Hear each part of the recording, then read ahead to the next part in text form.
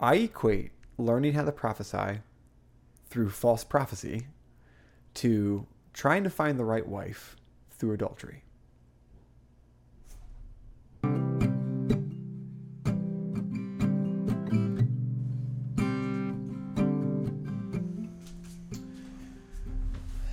Well, had my first dead take. Just sat there and spoke for 20 minutes to nothing. So let's try this again.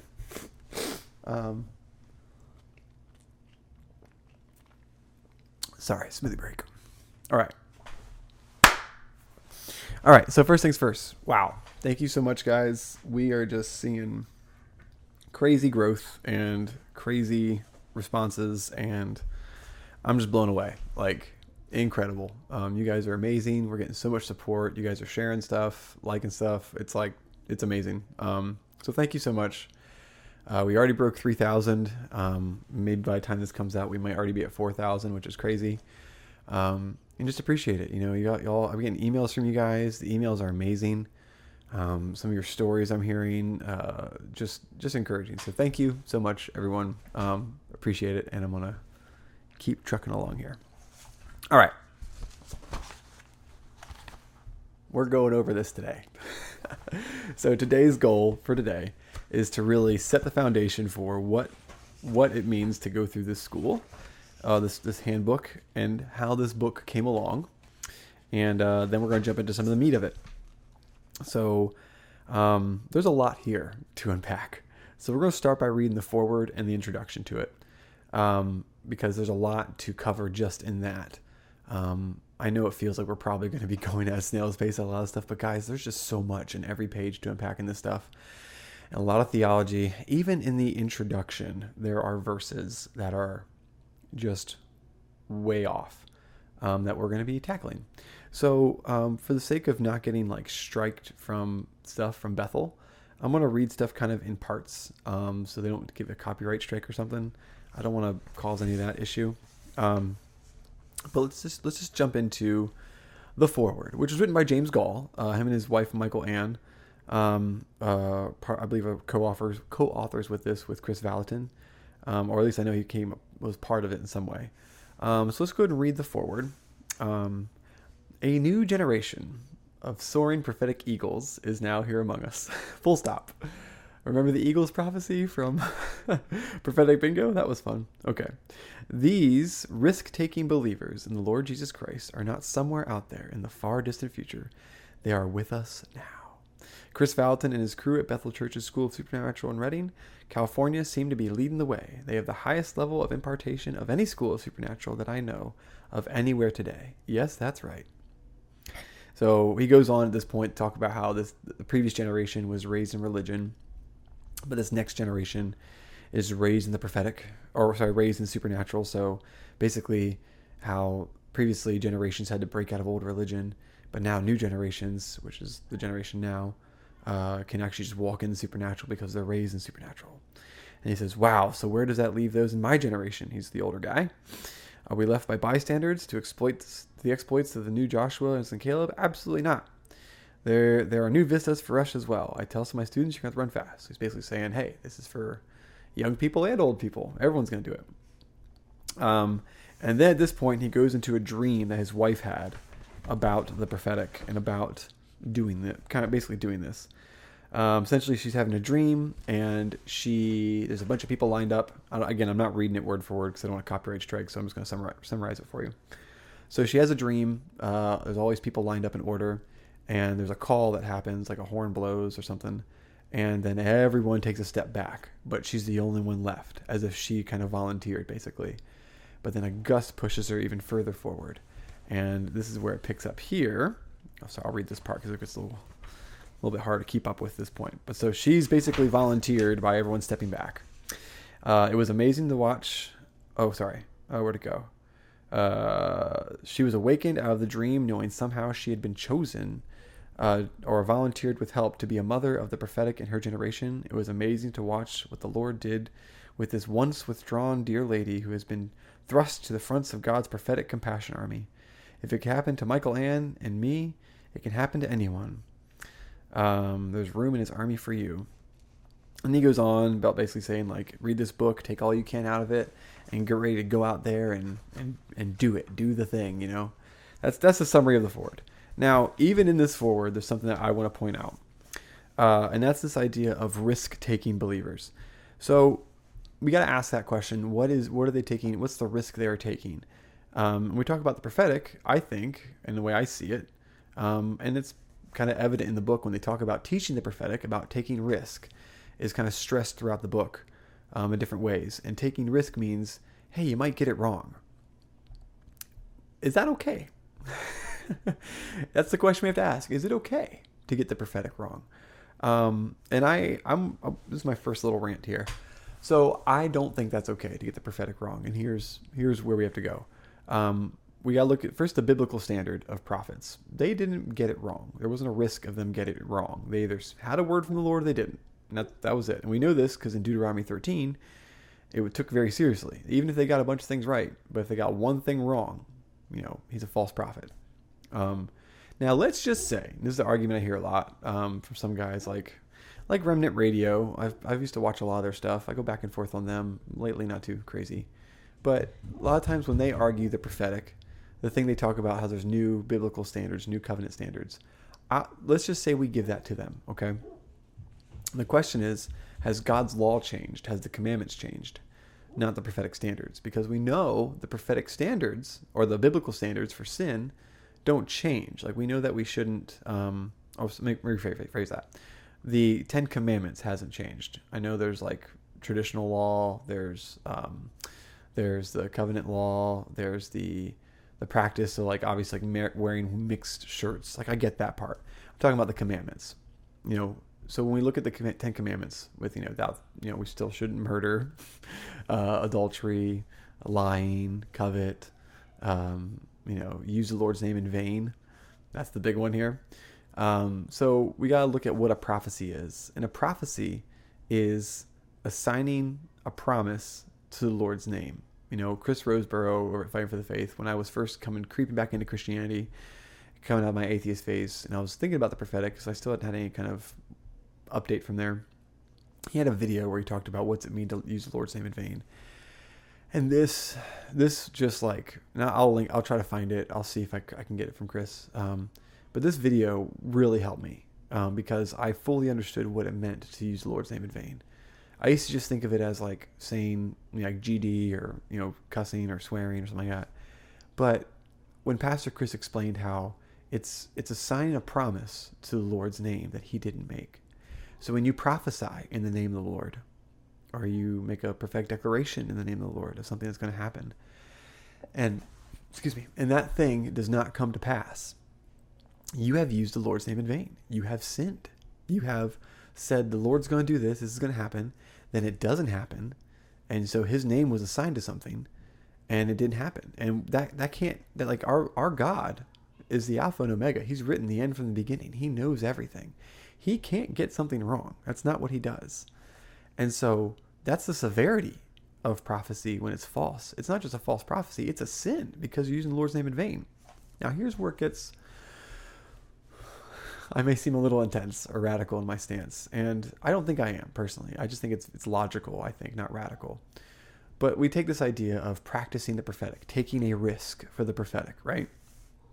Now, if you take a risk, you're going to sin. You're basically teaching people to sin is the way I put it now, is that if you're teaching people to prophesy, to take a risk, to learn how to prophesy, you're teaching them to sin. There's no way around that.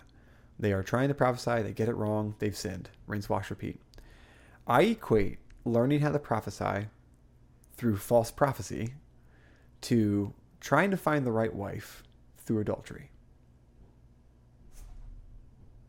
There's kind of no way around that, because adultery, you're basically sleeping around outside of marriage or in your marriage, and you're just trying to find the right wife maybe. And let's say you find the right wife after, 7 or 8 adulterous relationships. But you've committed major sins here. It's not okay. Like, just because now you're married to someone or someone else doesn't make it okay. It's like the path there was not good. It's the same way with prophecy. Let's say you nail a prophecy, but it's after 20 or 30 false prophecies. That doesn't make the one good one okay. it's still built upon sin. And I know this seems radical, but in my eyes, after seeing the damage that prophetic ministry can do, when you're taking risks, and a lot of times these prophecies can be things like jobs they should take, places they should move to, business adventures, maybe even a wife or a husband. There's no room to be taking risk on these things. So that's the forward.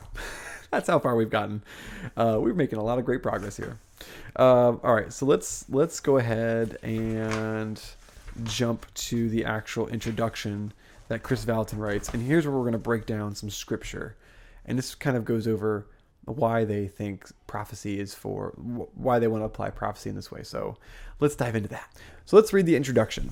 And again, I'm going to try my best to not get a copyright strike or anything on this, but we'll see what we can do.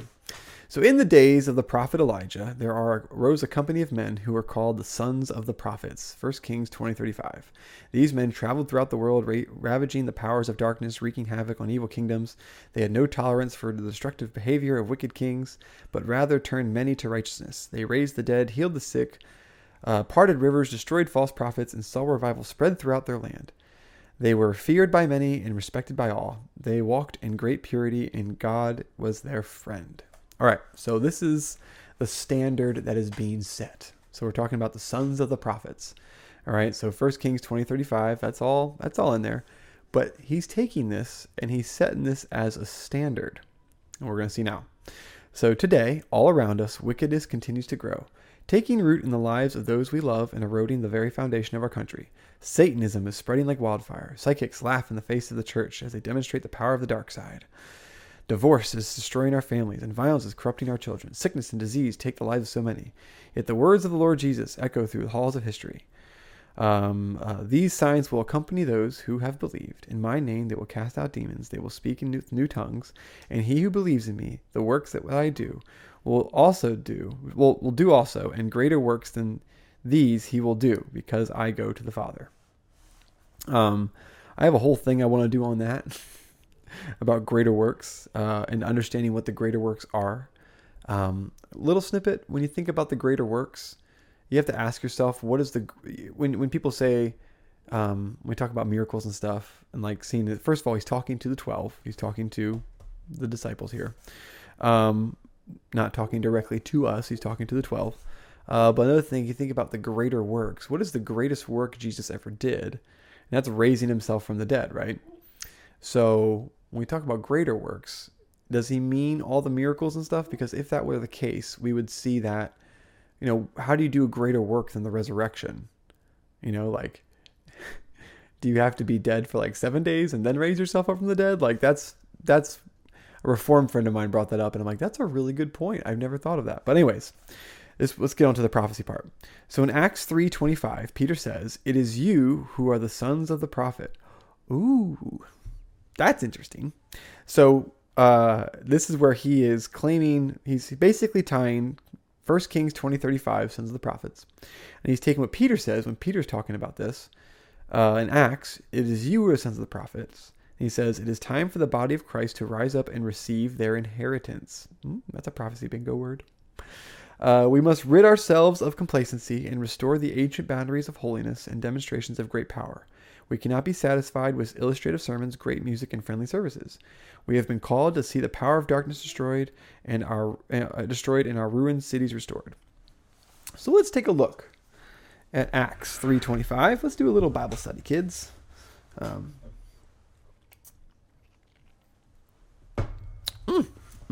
Okay. So in Acts 3, this is Paul talking to a lot of the Jews. And he's talking, kind of saying who the gospel is for. And if we read a little bit, we're going to read Acts 3:17 through 26. I'm in the ESV. It's my go-to favorite translation. Okay, he says, "And now, brothers, I know that you acted in ignorance, as did also your rulers. But what God foretold by the mouth of all the prophets, that as Christ would suffer, he thus fulfilled. Repent, therefore, and turn back, that your sins may be blotted out, that time of refreshing has come from the presence of the Lord, and that he may send the Christ appointed for you, Jesus, whom heaven must receive until the time of restoring all the things about which God spoke by the mouth of his holy prophets long ago. Moses said, the Lord God will raise up for you a prophet like me from your brothers, and you shall listen to him in whatever he tells you. And it shall be that every soul who does not listen to that prophet shall be destroyed from the people. And all the prophets who have spoken, from Samuel and those who came after him, also proclaim these days, you are the sons of the prophets and of the covenant that God made with your fathers, saying to Abraham, and in your offspring shall all the families of the earth be blessed. God, having raised up his servant, sent him to you first to bless you by turning every one of you from your wickedness. All right. I don't know if you read that you got that we have an inheritance to claim. That's not what I got out of that. When we read that, it's pretty clear what Peter's talking about. He's explaining to the Jews how not only are you the blood offspring, you have an actual descendants from Abraham, but the spiritual line as well. That's what he talks about, the sons of the prophets. He's not saying, this isn't written to us to say, hey, you're a son of the prophet. It's to remind the Jews that, hey, it's for the Jews first, then to Gentiles. This is what was foretold by the prophets. This is the prophet who was sent to you was Jesus. He's the one that was sent to you. So he's basically doing the lineage of the spiritual lineage and the physical lineage. If you go over that time again, he says, in verse 22, Moses said, the Lord God will raise up for you a prophet like me from your brothers, and you shall listen to him in whatever he tells you. And it shall be that every soul who does not listen to that prophet, shall be destroyed from the people. And all the prophets who have spoken from Samuel and those who came after him also proclaim these days. So he's going, hey, the prophets have been talking about this Messiah, this Jesus, all the way back. It's not just your physical lineage, it is your spiritual lineage. The prophets have been speaking about him. And then you are the sons of the prophets and of the covenant Abraham. And in your offspring shall all the families of the earth be blessed. God, having raised up his servant, sent him to you first to bless you by the turning of everyone from your wickedness. So that's pretty clear. Again, I'm no pastor, I'm no preacher, I'm no theologian. But if we just take that verse, the Acts 3:25, and we read it, we see that it's not an inheritance to claim. It's an exposition of the lineage that is Christ through the prophets and through the lineage of Abraham. It's not that we're all supposed to claim this for ourselves, right? Moving on. In the days of Moses, God demonstrated his power to Pharaoh, but Pharaoh counterattacked by having his sorcerers duplicate the miracles of God. Then the God of heaven, who has all power, performed extraordinary miracles, so that even the sorcerers said, this must be God. We cannot perform these miracles. Finally, Pharaoh was overcome by God's power and let his people go. I believe that the Pharaoh of this age is about to let go of our cities as God demonstrates his raw power through his church. We are in the midst of a great revival in human history, yet there remains a distance between what should be and what will be. That distance is you. What will you be? You are the bridge between history you are the bridge between history and his story. You are the sons of the prophets. There it is. The sick, the demonized, the poor, the blind, the lame, and the lost are waiting to see what you have learned. Don't disappoint them. All right. You are the sons of the prophets.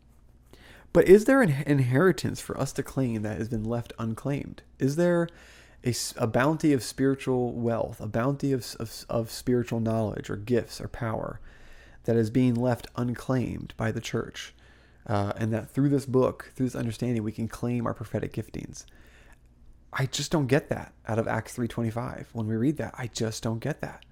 It's clearly Peter doing an exposition of how Jesus was called upon through the prophets and spoke of through the prophets, and how the Jews are not only have a spiritual lineage or physical lineage, but a spiritual lineage as well. And that's the point. I just don't see how you can then make an entire prophetic ministry off of claiming that we are the sons of the prophets and we're supposed to see things happen. It's a long stretch. And this is just the introduction.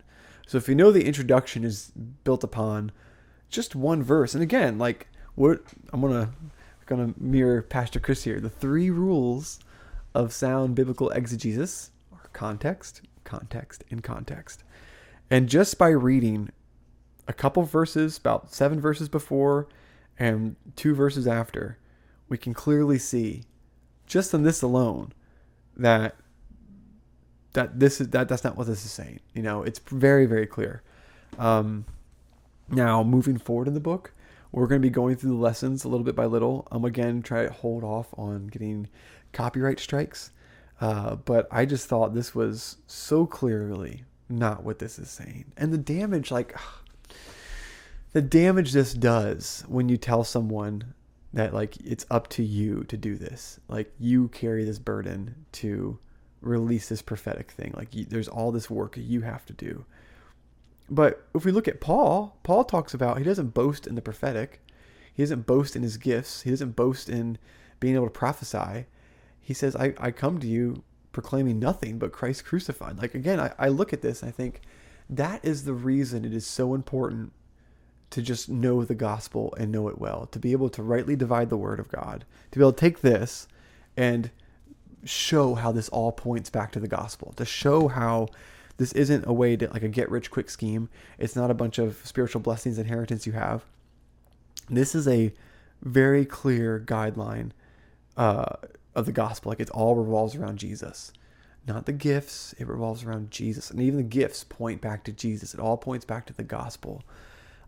Not for me to be some crazy prophetic guru or be able to, we don't tear down the enemy's stronghold like the Pharaoh, like the modern Pharaoh of today. What is the modern Pharaoh of today?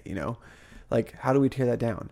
Do I think we tear it down by doing prophecy and by performing miracles? No. I think we tear it down through the gospel.